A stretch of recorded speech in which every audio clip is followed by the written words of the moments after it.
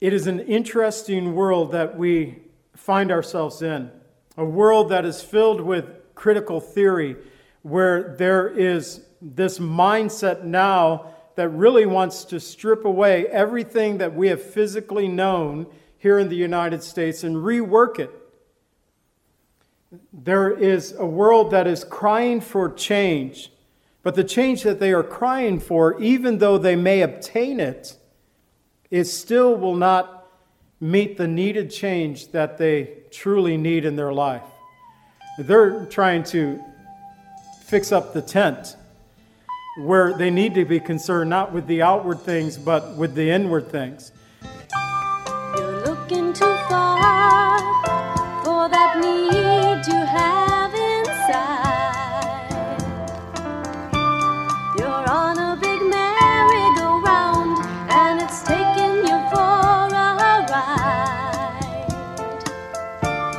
You've got to let go and let God.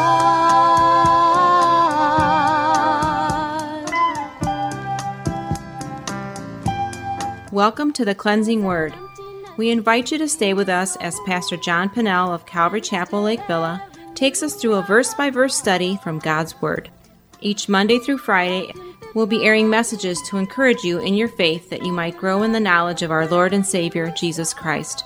I hope that you enjoy this broadcast, and I'll return at the close of this teaching to give you more information about our church and how you can obtain a copy of this message.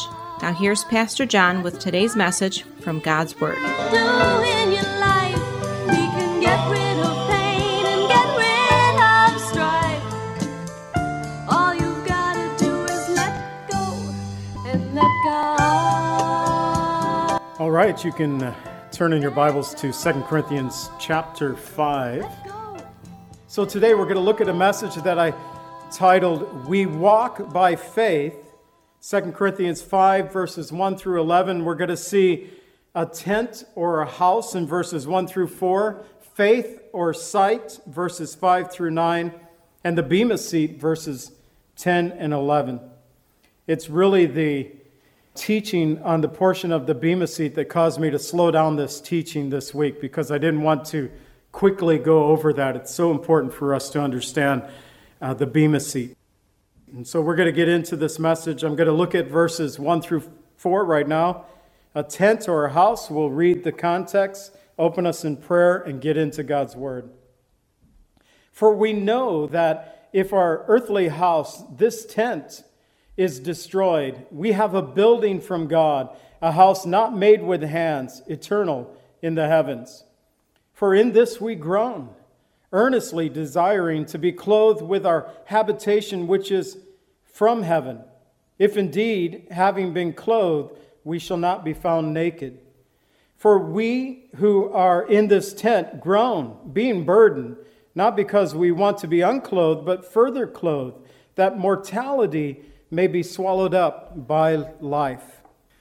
And so, Father, I pray that you would guide the teaching of your word this morning. Lord, I've went over this. I have my notes, but I just pray that your Holy Spirit would interrupt me. It's my prayer, Lord, that the Spirit was with me as I put my notes together, but Holy Spirit, if need be, interrupt me, that we would hear from you this day.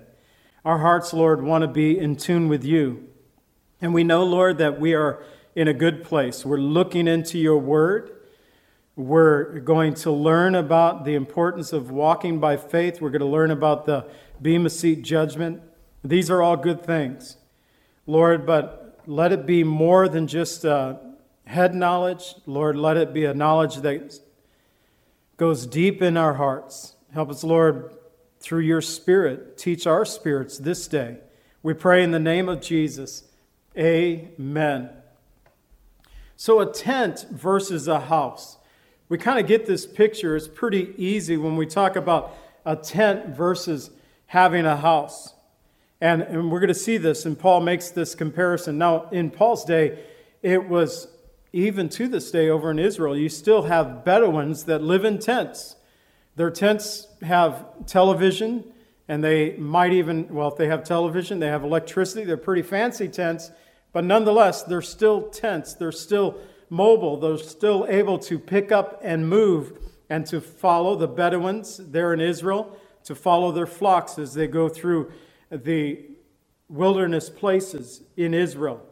And so even to this day in Israel, you'll see those who are living in tents. Maybe they've gotten a little fancier in the living in the tents, but it was a pretty common sight in Paul's day. And so to compare the living in a tent versus living in a house, he says in verse 1, we know that if this earthly house, this tent, talking about our bodies, is destroyed, we have a building from God, a house not made with hands, eternal in the heavens. So a house simply in the Greek is a word that refers to a dwelling place. It's where someone lives. A tent refers to something that is temporary. And so the building, it could speak about any structure, any type of building that we might talk about. Either a house, of course, is a building, but also we could think about some greater structures that we have. While on this earth, we all dwell somewhere, whether in a house, in a tent at times, or in a building. And these places, they're technically, even today, they're temporary.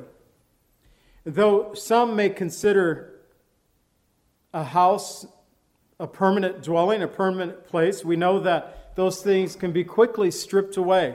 A fire can go through and rage through a house, and all that you have been saving, sometimes you wonder why you keep stuff since you were a kid, but you still have it, and that could be gone.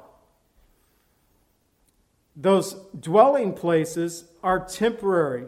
They can, in just a matter of a few hours or even a matter of moments, be wiped away. But Paul, he's comparing our mortal bodies to these houses, these tents or buildings, which our bodies are in this process of decay and will one day be destroyed. And Paul says, that's okay. I'm putting words in his mouth, but this is how I worded it. That's okay. For when this mortal body is destroyed, we have a building from God, a house made without hands, eternal in the heavens. At the fall, when Adam and Eve ate of the fruit of the tree of the knowledge of good and evil, sin entered into this world, and along with sin came death. In Romans 5:12, it tells us, therefore, just as through one man sin entered the world, and death through sin, thus death spread to all men because all have sinned. Thankfully, God, though, has made a provision for our redemption through the work of Jesus Christ upon the cross.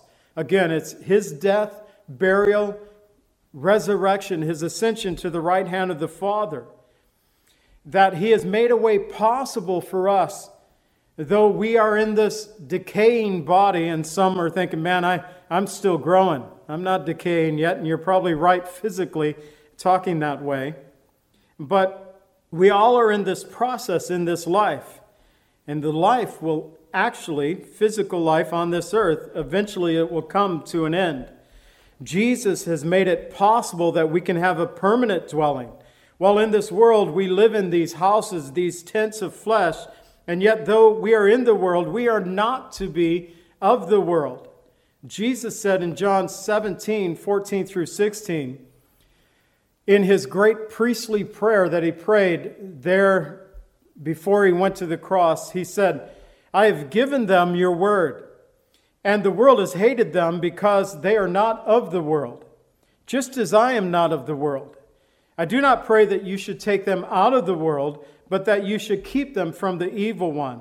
They are not of the world, just as I am not of the world. While we're in this world, we are to live and conduct ourselves as believers in Jesus Christ, but we are not to walk by sight because we are not of this world. We are to walk by faith.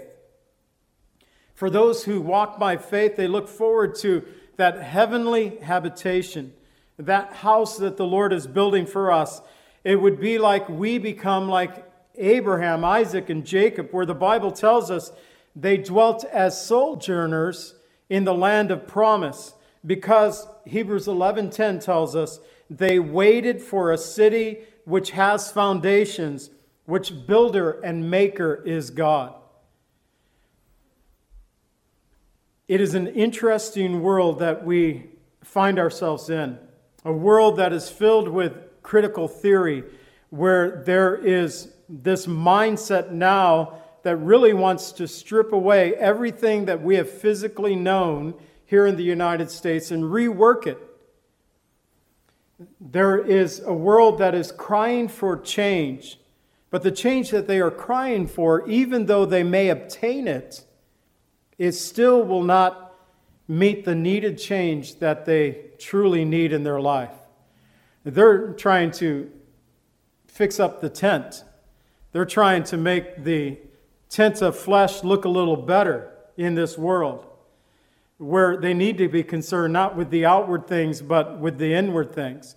If they would take and work on the inside, that which the Lord could renew, then the outside, though it is perishing and fading, and we would find that the Lord would be renewing us day by day. It would actually change how we conduct ourselves while in this life. So we are to groan for life, verses 2 through 4. He twice said we're to groan. I don't know if you have those groaning moments, for those of us who are 60 plus. We probably have. He says, and maybe Paul, being 60 plus, he's like, man, this fits perfect.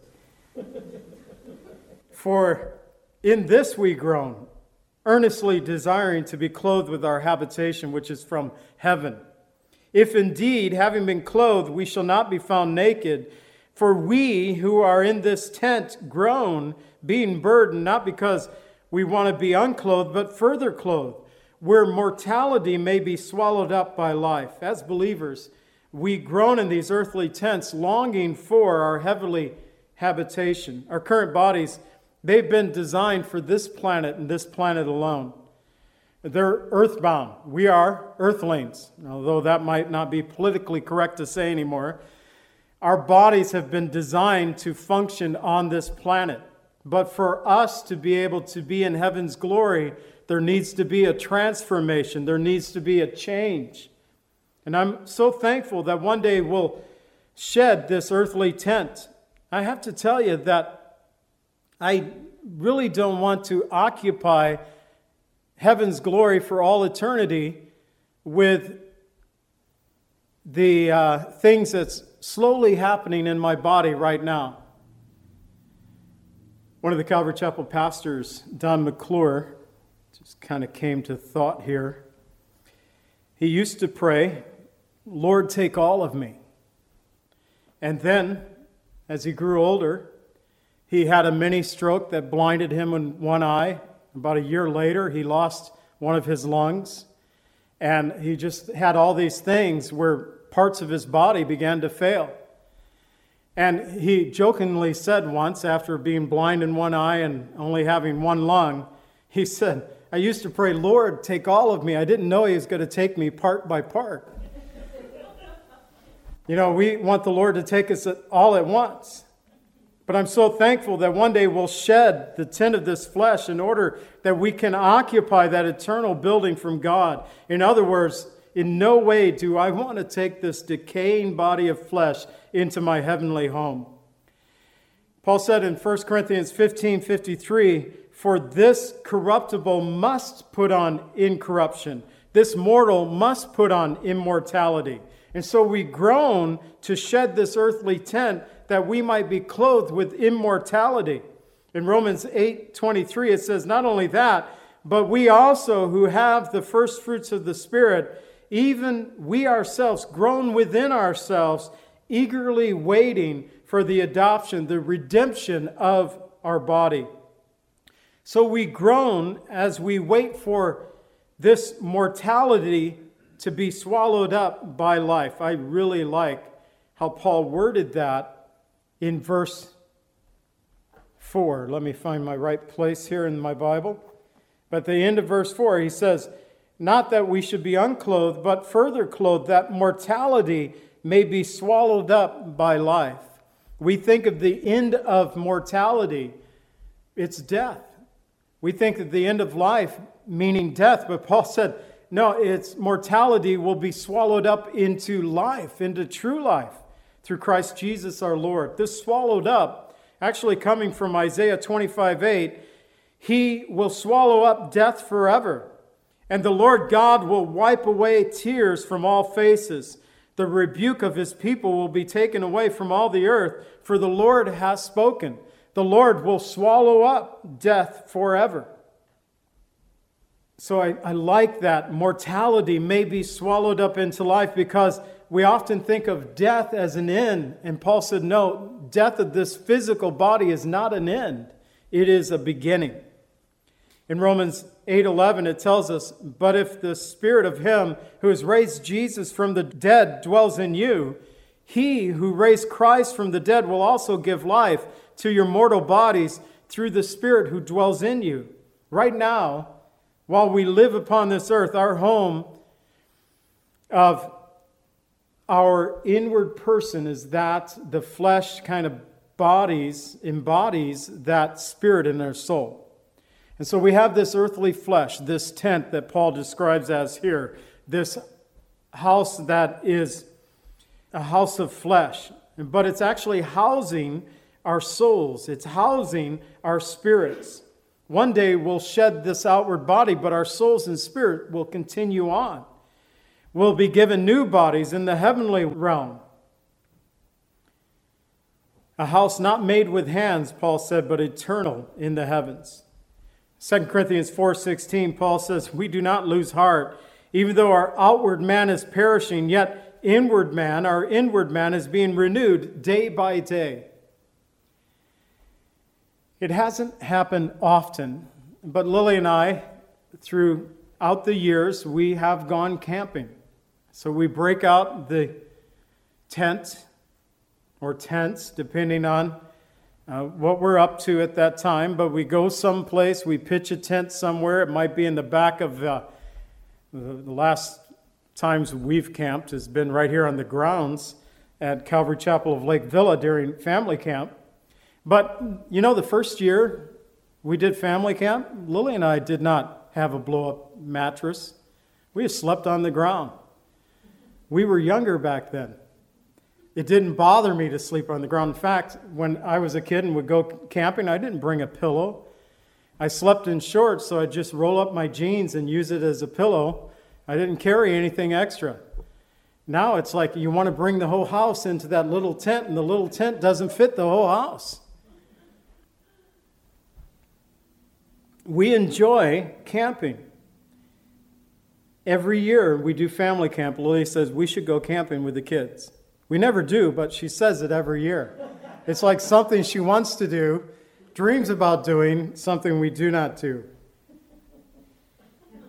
But also, one of the things that at family camp, Lily and I do that many of you don't know, we're up early to cook breakfast. So we run home at like 5 o'clock, take showers, and then come back all fresh, ready to go. So we're not just hanging around all weekend without bathing. We're so close to the house, we use the house, take advantage of that. Every time we camp, we look forward to returning home, because there at home we have the running water, we have electricity, we have heat, we have air conditioning, we have a comfortable bed to sleep in. Our temporary camping trips, they're really a perfect analogy of this. And though in this life there are seasons of joy, there are seasons of difficulty, this planet is not to be the final destination. Heaven awaits those who put their trust in Jesus. So being no longer of this world, we are to groan for our heavenly home. We're also to walk by faith and not by sight. Our next point, verses 5 through 9, simply faith or sight. In verse 5 it says, we'll read the context. Now he who has prepared for us this very thing is God, who also has given us the Spirit as a guarantee. Therefore we are always confident, knowing that while we are at home in the body, we are absent from the Lord. For we walk by faith and not by sight. Yes, we are confident, yes, well pleased rather. To be absent from the body is to be present with the Lord.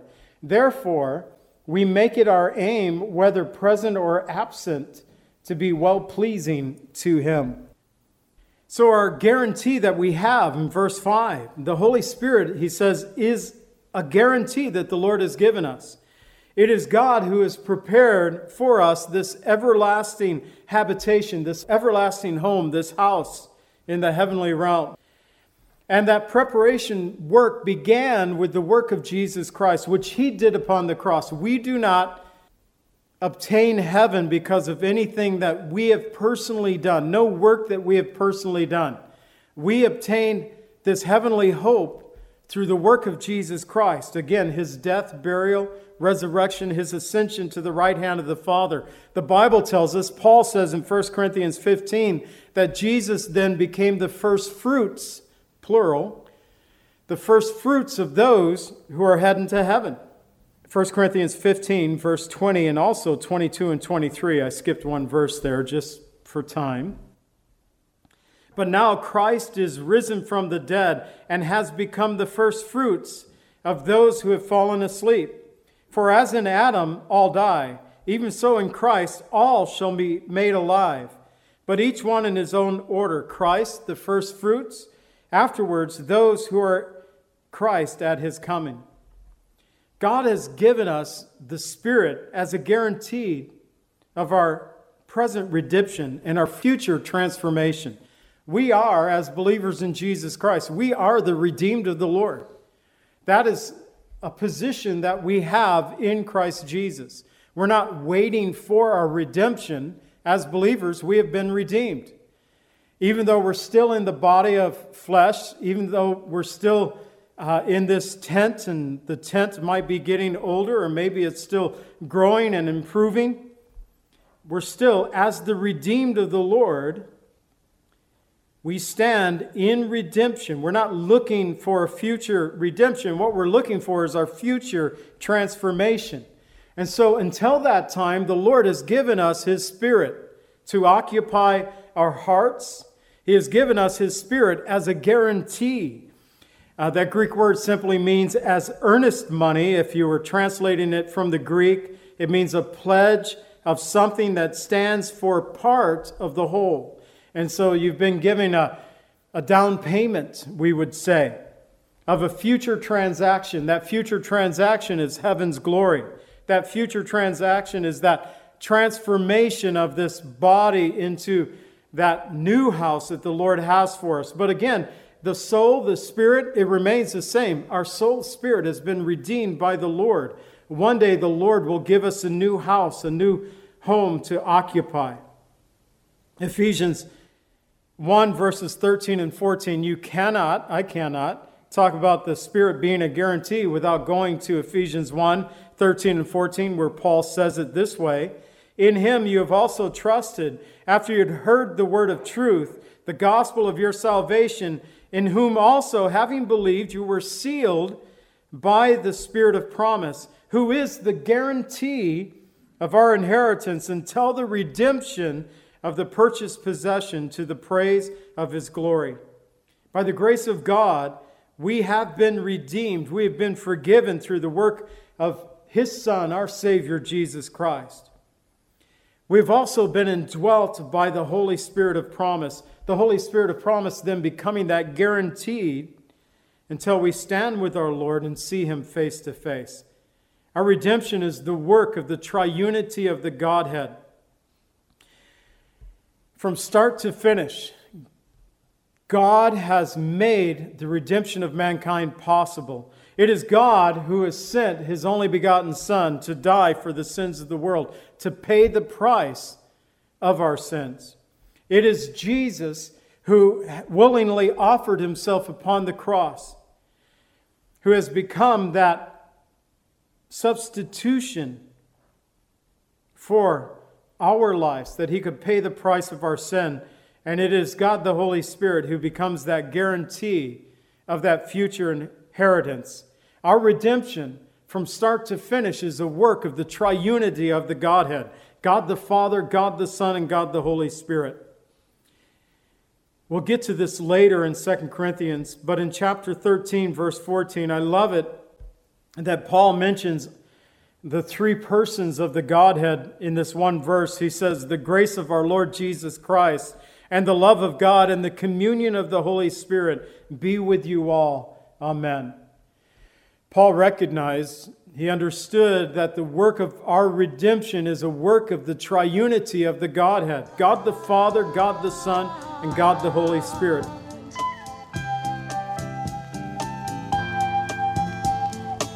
Calvary Chapel is a fellowship of believers in the Lordship of Jesus Christ.